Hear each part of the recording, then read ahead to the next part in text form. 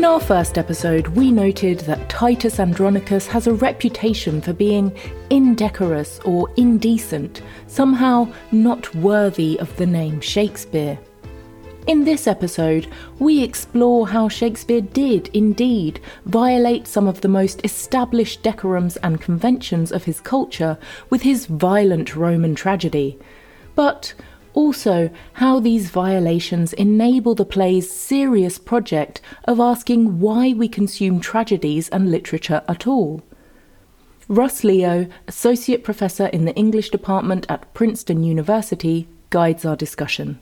In terms of the reputation of this play, we have the advantage of looking at a restoration version, which is often so illuminating, because you get a reaction from several generations removed. During the Restoration period in the 1680s, a dramatist named Edward Ravenscroft created an adaptation of Titus Andronicus, an adaptation he believed was necessary because the original was so repellent, too repellent, in fact, to have been written by Shakespeare. His address to the reader makes a point of saying, "I have been told by some anciently conversant with the stage that it was not originally his. This I am apt to believe, because 'tis the most incorrect and indigested piece in all his works. It seems rather a heap of rubbish than a structure." That's a strong statement about this play's reputation in the 17th century. We see figures for whom the name Shakespeare has to mean something lofty. They're also then questioning Shakespeare's own involvement with this play. How could he possibly have written this? To make it clear, this is a play that is performed many, many times, is in print during Shakespeare's own lifetime. This is a play that makes an impact. Many readers since Ravenscroft have found the play shocking and artistically chaotic, and questioned whether Shakespeare wrote it. But the play was a tremendous success among Shakespeare's first audiences, even though they might have found it shocking for another reason. If Renaissance English culture had a single foundation stone, it was ancient Rome. According to myth, Rome was founded by Prince Aeneas of Troy, who was guided by divine destiny to Italy after the Trojan War. British chronicles told of Brutus, Britain's first king, who was a legendary descendant of Aeneas. The British saw themselves as the inheritors of the cultural treasures and political strength of the ancient world. As Jonathan Bate puts it, as England sought to establish itself as a great nation and an imperial power, it looked to the example of classical Rome. But it wasn't only political elites who had Rome as an example, it was every English schoolboy. The Renaissance humanist curriculum was based on the Latin language and Latin authors, whose texts were meant to furnish models for action. Jonathan Bate writes that young Shakespeare would have learned that the purpose of studying the classics was to be inspired by their heroic actions and moral virtues. Or, as Robert S. Miola describes, those who had been through a grammar school had been saturated in the literature of classical Rome.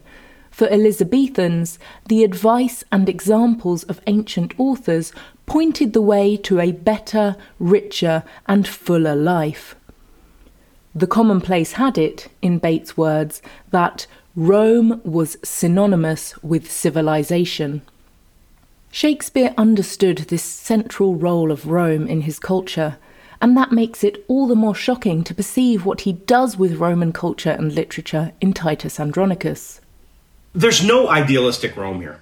There's none of the grandeur of Roman culture or practices here.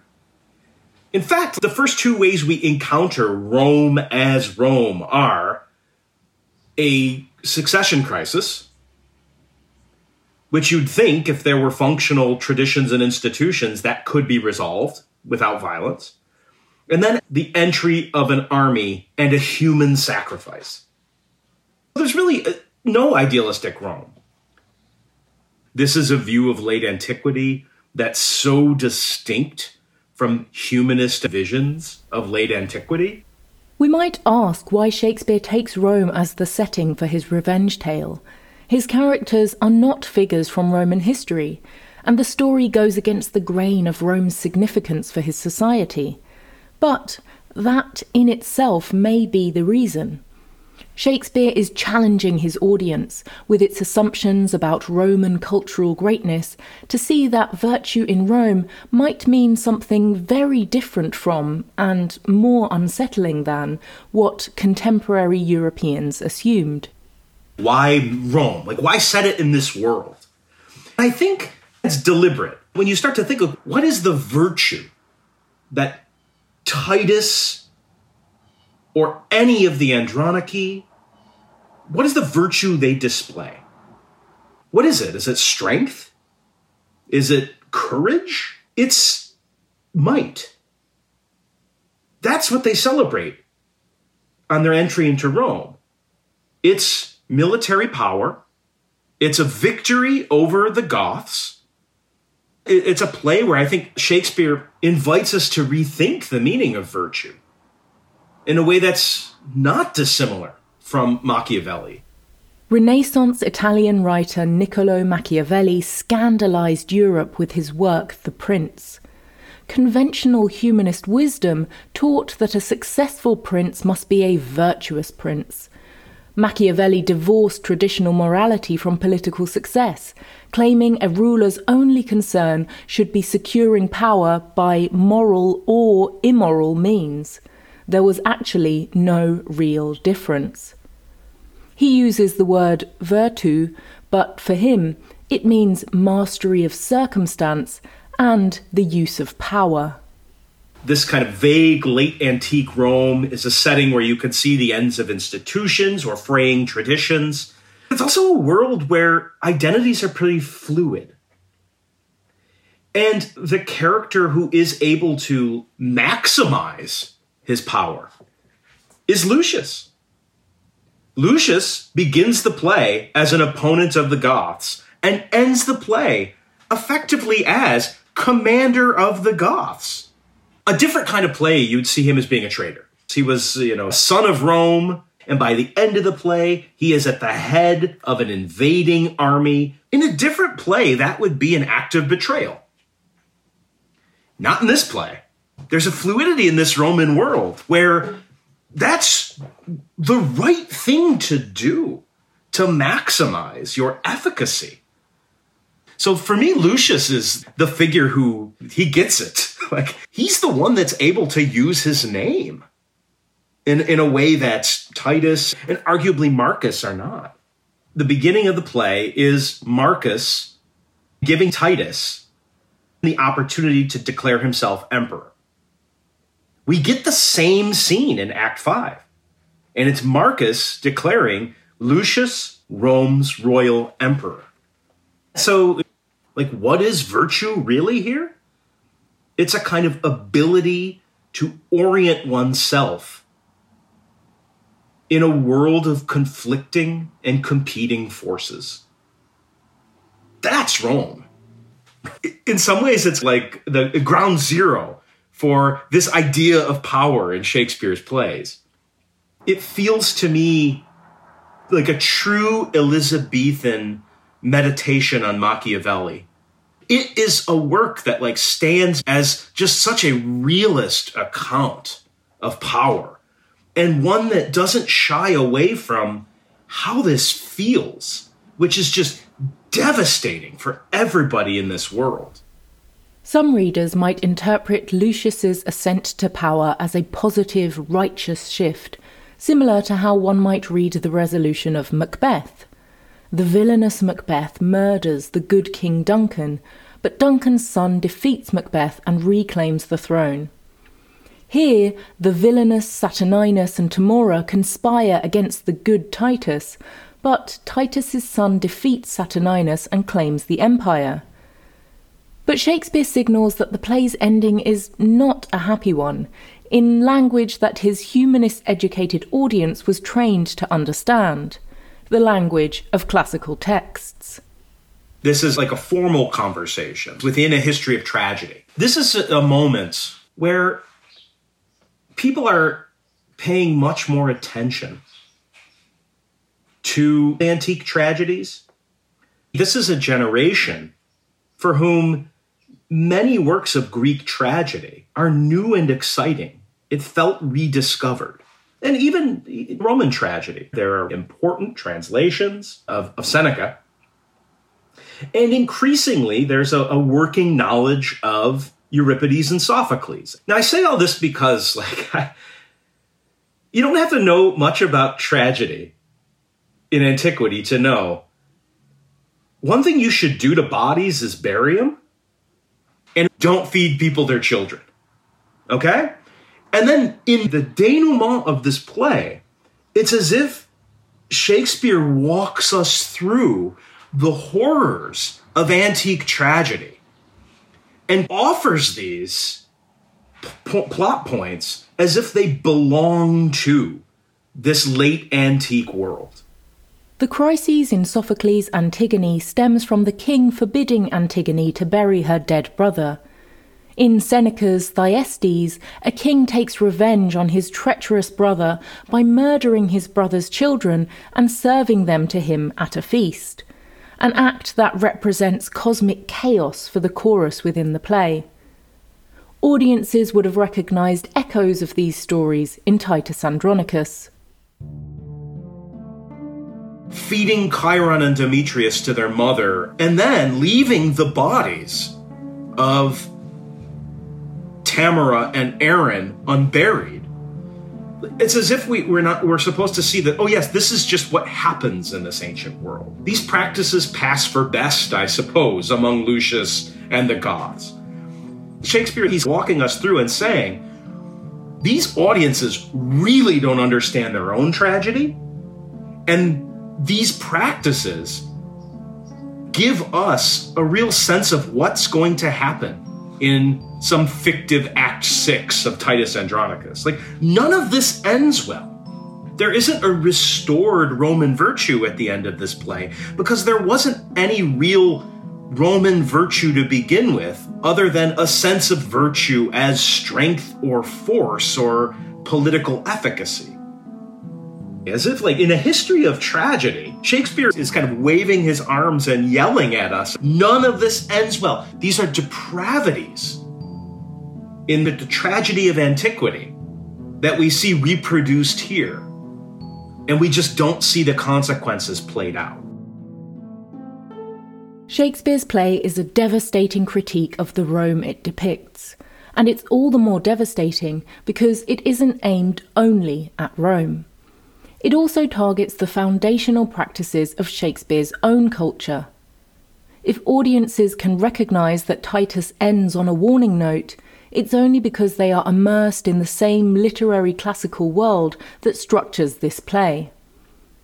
Titus also retells 3 well-known classical stories of women who suffer violence: Philomele, Virginius' daughter Virginia, and Lucrece. Lucrece was a Roman noblewoman who was raped by Tarquin, son of the tyrannical Roman king, and who then committed suicide. Titus and Marcus both compare Lavinia to Lucrece after her assault. Aaron, too, compares the chaste Lavinia to Lucrece while he is plotting her rape. Humanism taught students to take classical figures as models for action, but when people in this play take classical texts as their models, they use them as the basis for rape and murder. Chiron and Demetrius repeat the Ovidian myth of Philomele and Tereus, raping Lavinia and cutting off her tongue and hands. Then Titus repeats the Latin story of Virginius and Virginia, killing his daughter in response to the shame of rape. Even Lucius's ascent to power echoes the Lucrece story. Roman leaders took Lucrece's rape and death as the occasion to expel the Tarquins and establish Rome as a republic. One of those leaders who took power in the new government was named Lucius Junius Brutus. Lavinia's brother Lucius, too, mobilizes Lavinia's assault into an ascent to political power. Scholar Stephanie Jedd has described how the cost of political progress in Rome is often the rape and death of women. Lucrece, Lavinia. The fact that we understand Lavinia's assault as a repetition should disturb us. It points to a kind of structural misogyny and violence against women. It draws us back to Lucrece, or even then the murder of Lavinia. We have no idea whether she is aware of what's about to happen to her or whether Titus has surprised her by once again invoking classical literature. If this is the vision of the ancient world, and Shakespeare is giving us textual evidence, it becomes remarkably difficult to idealize it. Even when they read figures that are supposed to stand in for the glory of antiquity, they only read them and quote them insofar as these sources bear witness to cruelty and injustice. That's it. Like, this is the view of late antiquity we get. There's no idealistic Rome. After learning that Chiron and Demetrius were Lavinia's attackers, Titus sends them a gift of weapons wrapped with a classical Latin text. Chiron says airily, "Oh, 'tis a verse in Horace. I know it well. I read it in the grammar long ago." Many in Shakespeare's audience, too, would have read at school the authors mentioned in this play. There's a veiled threat in the verse Titus has sent, but Chiron, with his long-worn familiarity with this famous classical poet, cannot recognise its further meaning. Shakespeare asks if the same is true for the spectators. Have they also grown too familiar with classical, respectable texts to perceive the full import of what they are reading? If the answer is yes, Shakespeare's play works to shock readers out of that easy familiarity by dramatising in full, explicit detail the actions that these texts depict. This is where the play's graphic violence and dark humour come in. The play mutilates its characters and then goes on to joke and pun about the mutilations.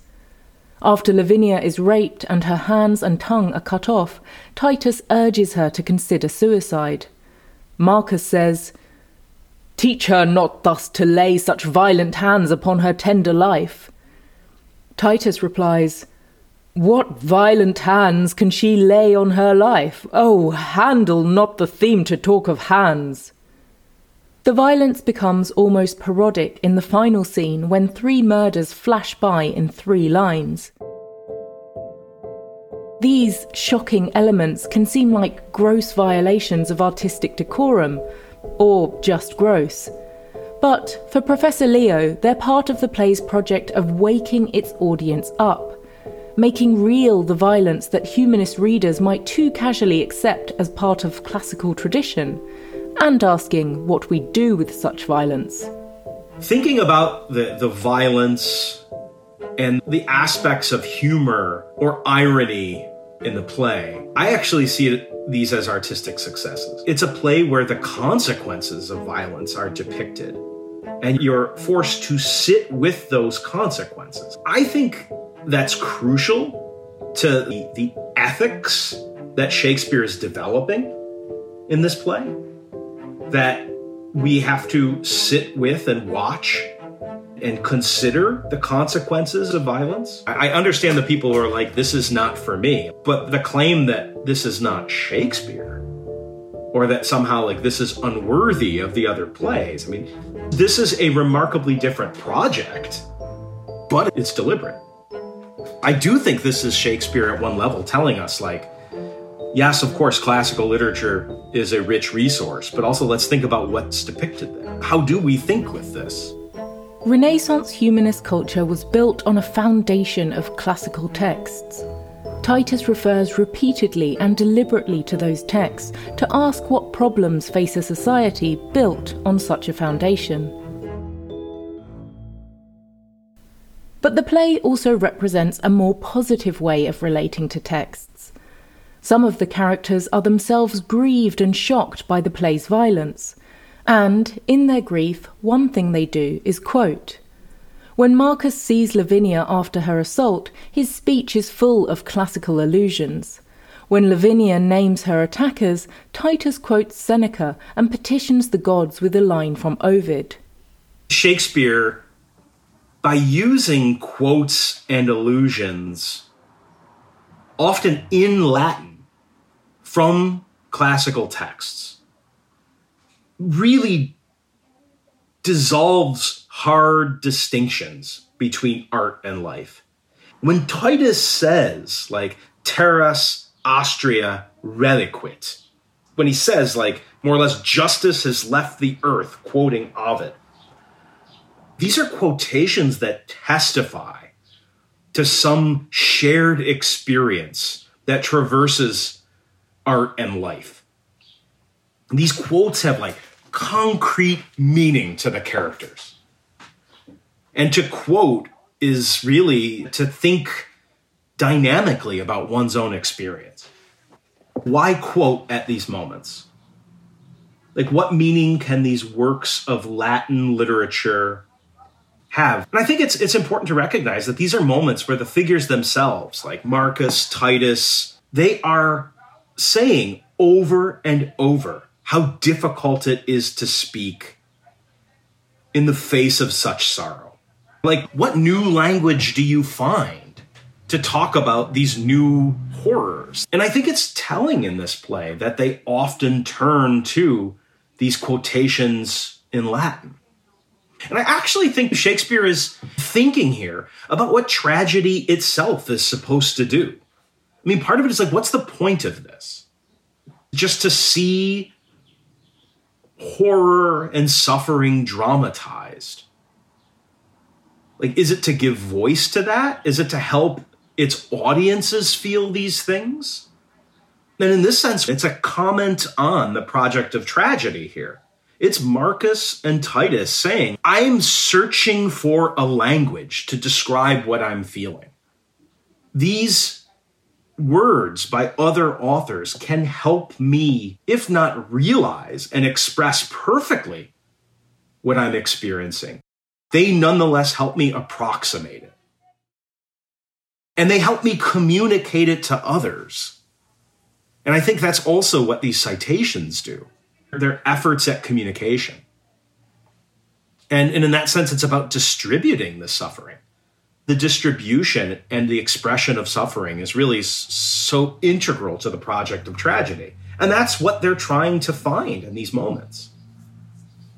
Not just how do you communicate this suffering, but how can we do that together? Through their classical allusions, characters in the tragedy enact one of the purposes of tragedy, to give expression to suffering and share that expression with a community.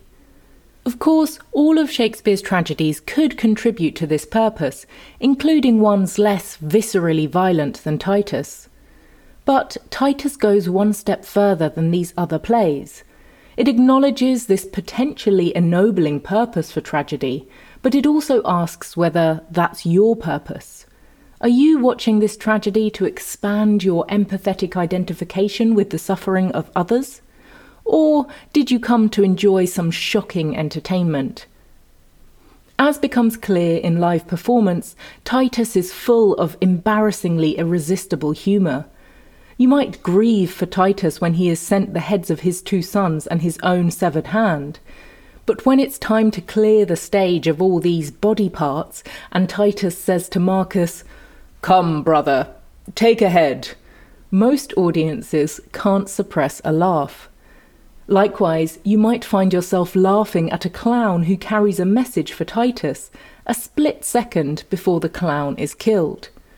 This dynamic of the play, its jarring juxtaposition of horror and farce, the way it can entertain you in spite of yourself, forces us to acknowledge our complicity with tragedy. This horrific story is being played for your satisfaction. What kind of satisfaction do you get from watching assault and revenge?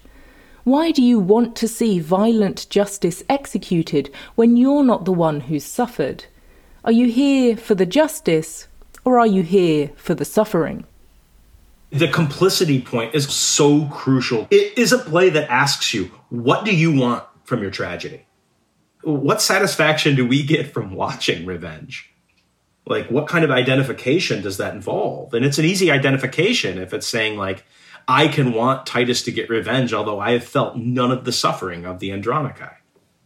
Like, if we take seriously that tragedy is about distributing suffering, we're only getting half of that, usually. We're only getting the satisfaction part. Some critics have said the play could only have been written for those sorts of audiences, the ones who want crass, unthinking, blood and guts entertainment. Some have even read the play as a parody, a joke played on the audience, as Shakespeare watched them, to quote critic John Dover Wilson, gaping ever wider to swallow more as he tossed them bigger and bigger gobbets of sob stuff and raw beefsteak. But Professor Leo thinks this play has a more serious project. Sometimes things that might seem incoherent, they challenge us to see this play as a whole or a project in ways that we don't usually assume a project takes shape. Are these indecorous points meant to kind of please an unthinking audience, or are they meant to challenge that early modern audience? Like, I find that very exciting, that Shakespeare is and the whole company here, they're not just working to please an audience at any costs, pandering to them, but also making moves and introducing language that challenges those audiences to think. And so Titus Andronicus, for me, is an invitation to think about a history of audiences. Like, what do any of us want from our theater? In our next episode, we'll return to these questions of audience and illusion in 3 key scenes that reveal the ways in which reading and interpretation in this play are both sources of meaning and sources of violence.